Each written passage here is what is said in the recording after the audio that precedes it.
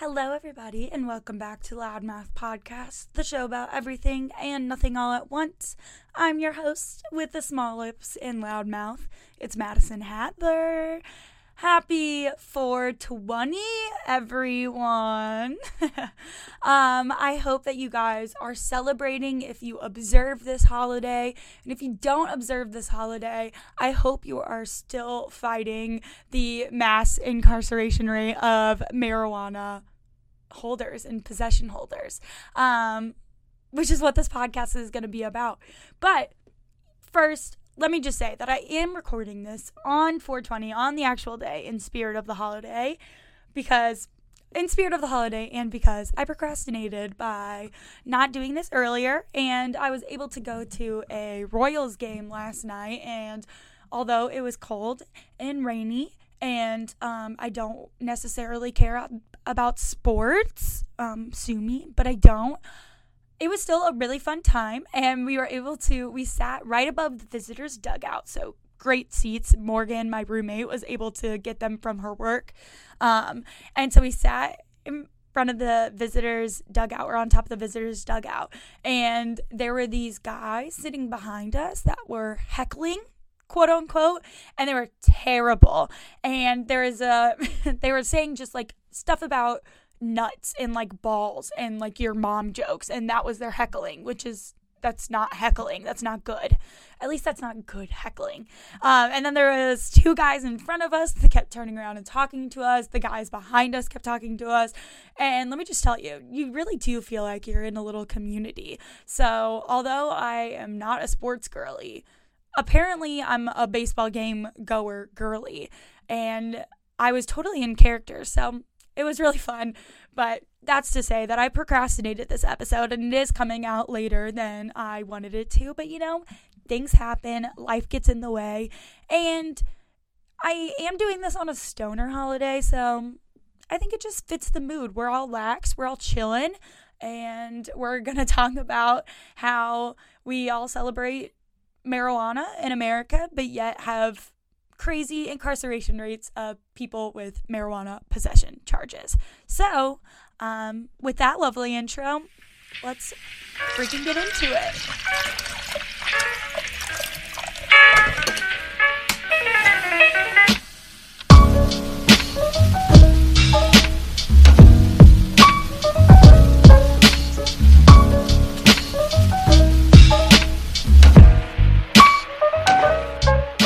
The weed and cannabis industry has become a $61 billion industry.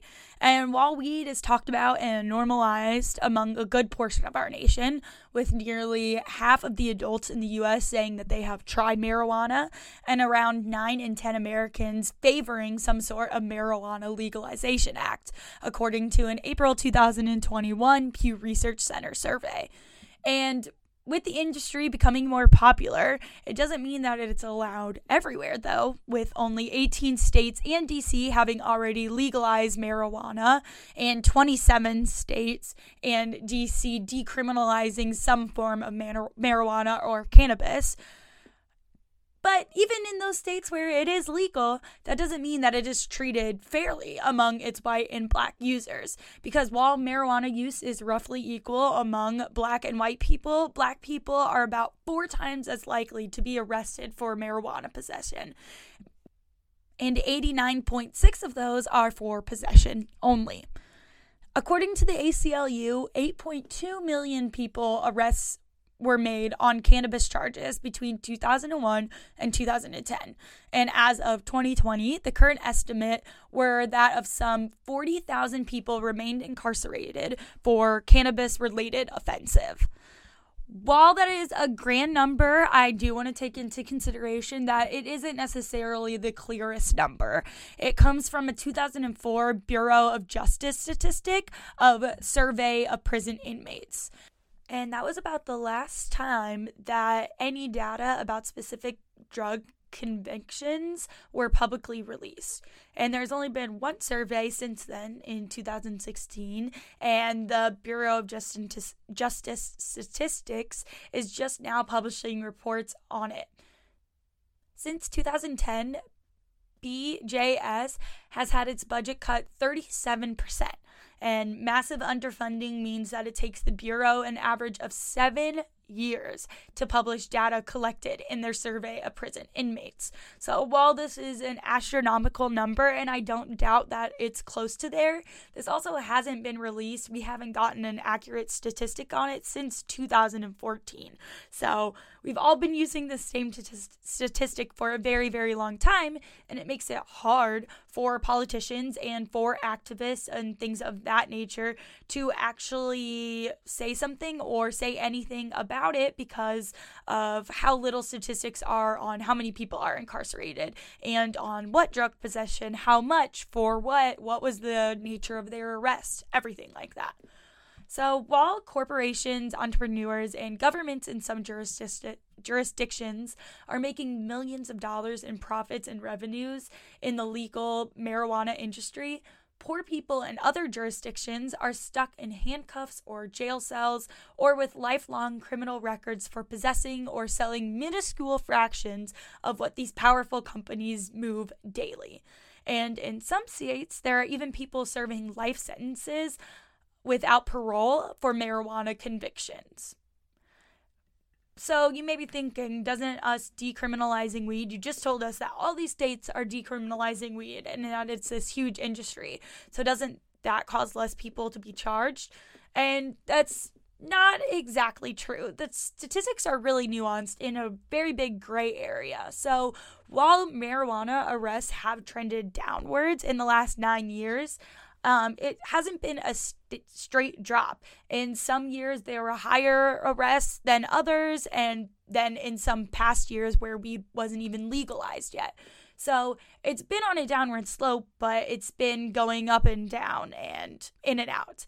And in most states, there has been a steady or lessened rate of marijuana charges, but in some legalized states, such as Maine and Massachusetts, the racial disparities in marijuana possession were larger in 2018 than in 2010.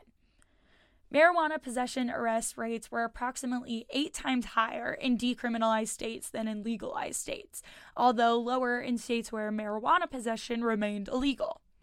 27 states and D.C. have decriminalized small amounts of marijuana, but this doesn't remove the mass amounts of people previously incarcerated for some type of marijuana possession.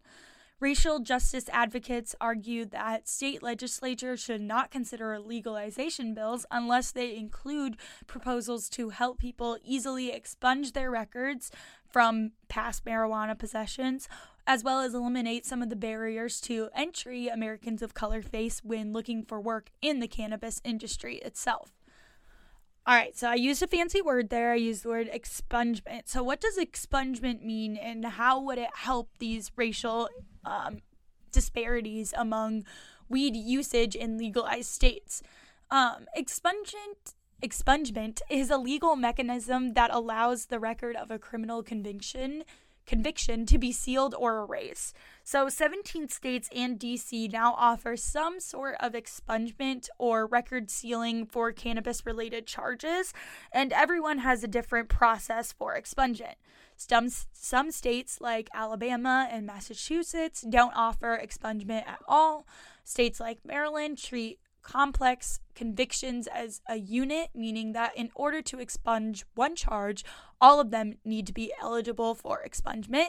And we all know that not we all know, but something that is known is that when you do get arrested and charged, you are normally getting charged with more than one thing.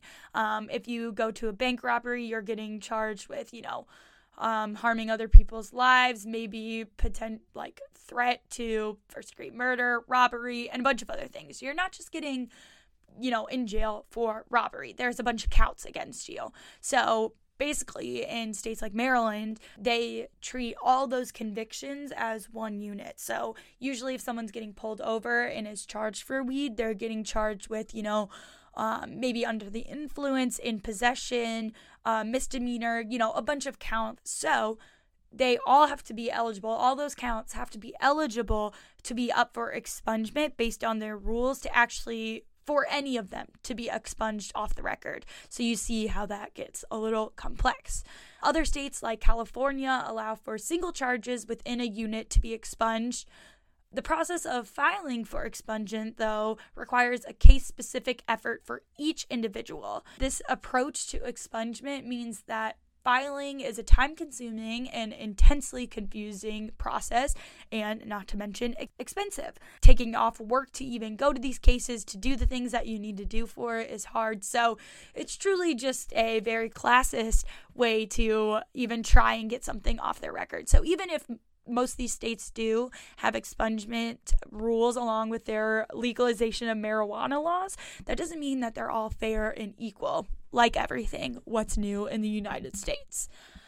So far, only 6 states have enacted automatic expungement for low-level cannabis offenses, and many legislators don't recognize the need for automatic expungement or rethinking the system at all, which is crazy to think that we're all like, yes, let's legalize weed, let's make it accessible, let's make it, you can't get in trouble for certain amounts or whatever, you have your rules or whatever it is.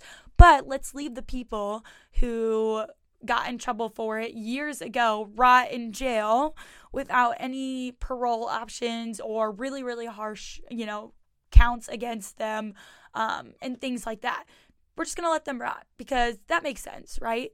Just the hypocrisy of it all, honestly, especially because it is a racial issue. It's a 100% a racial issue because we know the history of the war on drugs, and it was purely to get hippies and black people. Once America figured out that they could use and associate drugs with certain groups that they feared or wanted to get rid of, they could do that. They could place it on them. So even in the 1880s, opium laws were targeted at Chinese immigrant workers because we feared them. We feared them taking our job. When I say we, I mean white people. We feared them. We thought they were going to take our jobs or whatever the fuck. We were racist. And so we were like, let's put opium on them. So they could essentially, I hate the phrase kill 2 birds with 1 stone, but what's like a good, I don't know, a better phrase for that? It didn't stop there. Naturally, of course it wouldn't. In the first part of the 20th century, there were coke laws that were targeted at black men in the South and making it a racial and a drug issue, putting it on these black men so that not only would white people hate the black men and persecute the black men, they would hate the laws and they would support it and everything like that. And then, of course, when marijuana laws first started, they were first targeted at Mexican migrants. And again, associating these drugs with these certain groups that we feared or that were a threat to white supremacy, that people, the white men in charge, thought that they were taking over our jobs, that they were going to do something or whatever the fuck it was. But we've been doing this from the get. They would find a drug and pin it on a certain group and then selectively enforce it among these groups, which is repercussions that we're still dealing with now, as we know that black communities are more heavily policed and enforced because of marijuana and because of the war on drugs. So even when we're looking at these statistics and we see that white and black people are using marijuana on the same basis at the same level, same amounts, we are still seeing black people being arrested more and incarcerated more because of how police are heavily enforced in those areas and, have an implicit bias already instated in them. Even John Ehrlichman, Nixon's aide during the war on drugs, said later on that the Nixon campaign had 2 enemies, the anti-war left and black people. So they spinned drugs against them, hippies with marijuana and blacks with heroin. That's how they could take them down. And with the 1970s Controlled Substance Act, that's exactly what they did, and then used heavy police force to get these people. So bringing it back to where we are now, especially in states, because the racial disparity still remains, and especially in states where most distribution centers are owned by white people, Black and brown people are dismissed from the job market because of past convictions. And the CBD industry is booming and blooming so well that it's projected to hit $23 billion in sales by 2025. And this is just the CBD industry. But only a marginal number of Black-owned CBD businesses and brands exist within the market. In addition, the legal cannabis industry is now worth more over that $61 billion a year, and white men make up more than 70% of the C-suite in the industry, and only 7% are Black. Left-leaning state and city leaders nationwide have embraced and tried to get social equity in marijuana licensing programs so that it could make amends for the decades of aggressive policing on low-income and minority people and help them thrive in this now booming multi-billion-dollar legal pot industry. But efforts so far have really not been helpful to disadvantaged people, and of course still remains the implicit bias of those who are already incarcerated. In a recently reviewed list of 100 cannabis retail store licenses in Los Angeles, it was estimated that only 11% of Black people, or 11% of the list, were Black people and made the cut of retail store licenses. For too long, America's drug laws have been unequally applied at a great cost to Black and brown communities. While no law can undo lifetimes of injustice, our nation must immediately take basic steps that an overwhelming majority of Americans support, said Cynthia W. Roseberry, Deputy Director of Policy at the ACLU. So, I'm telling you all these things about how we're legalizing weed at mass amounts and people are celebrating weed. People are talking about it. It's in mainstream pop culture. Your favorite celebrities and influencers talk about weed now, but yet we still have millions of people tons of people incarcerated for low marijuana possessions, or we have people being denied jobs because of it, because of past records or housing and things of that nature. So what are we doing about it? What can we do about it? Where there's an act going around right now that you might have seen a little bit something about it, especially on 420 with the ACLU, but it is called the MORE Act. And on Friday, April 21st, 2022, the House of Representatives passed the iteration of the Marijuana Opportunity Reinvestment and Expungement MORE Act. This is Congress' oldest comprehensive measure, and it aims to decriminalize cannabis on the federal level by removing it from the list of controlled substances, which is what Nixon did back in the 70s, while providing certain social reforms to address the detrimental repercussions of the war on drugs. So ways to make licensing easier, giving, a certain percentage of the market to Black and disproportionate groups, and just not repercussions. What's the word, guys? Oh my God, you guys were probably screaming at me. The word is reparations. I looked it up. I can't believe I forgot that. But like reparations in the form of, specifically to the war on drugs. The MORE Act will tackle racial disparities head on by decriminalizing marijuana at a federal level, like I said. And this federal decriminalization will give states the freedom to regulate marijuana and implement reforms. Now that the House has taken this significant step, we have to now fight for the Senate to pass the legalization that decriminalizes marijuana and does this. So the MORE Act kind of faces certain oppositions in the Senate right now, especially if the passes any indication. The last time the House passed this bill, the Senate subsequently left it on the floor without calling for vote to it. And additionally, the Senate has its own comprehensive bill, the Cannabis Administrative and Opportunity, or CAO Act, which is spearheaded by Senate Majority Leader Chuck Schumer. The CAO Act is set to be reintroduced this coming month, following several months of public comments and revisions. So this could potentially compete interests of these two bills because they're along the same lines and create an unnecessary deadlock, potentially leaving the cannabis industry with another year of failed reforms. So, you may be saying, well, what can I do about that? Don't you worry, guys. I have a petition down in the bio with the ACLU that you guys can go sign and help get the MORE Act, get more signs and signatures on it, get more support, garner up some more support. You can also post about these things, make it known, share it on your social media. And another fun way to do it, if you want to partake in 420 yourself, support Black-owned dispensaries and cannabis accessory items. I have a whole Vice article. I'll have a whole Vice article down in the show notes where you guys can order your goodies that are Black-owned and or supporting and donating to nonprofits that help with reform and legalization of marijuana and those who are already incarcerated for marijuana. So you guys can support by buying and have some fun yourself while also, doing your part to give these reparations to make sure that we are supporting Black and brown people in the marijuana industry,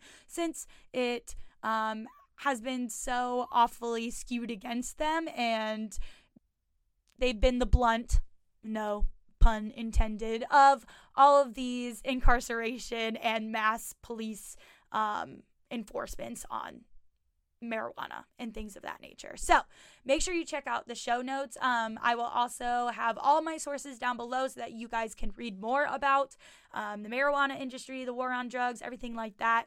You guys can follow me at loudmouthpod on Instagram or loudmouth_pod on Twitter. I will also have that linked in the show notes. And yeah, go out there, smoke some weed, but also remember that we need to fight for the justice of everyone who has been incarcerated, especially minority and already disadvantaged groups from the war on drugs. So you can smoke, you can blaze, but blaze responsibly, and remember to be an activist about it. All right, you guys, that is my episode. I hope you celebrate today. If you observe 420, be safe, have a good time. Sign the petition down below before you spark up. All right, I'll talk to you guys next week. Bye.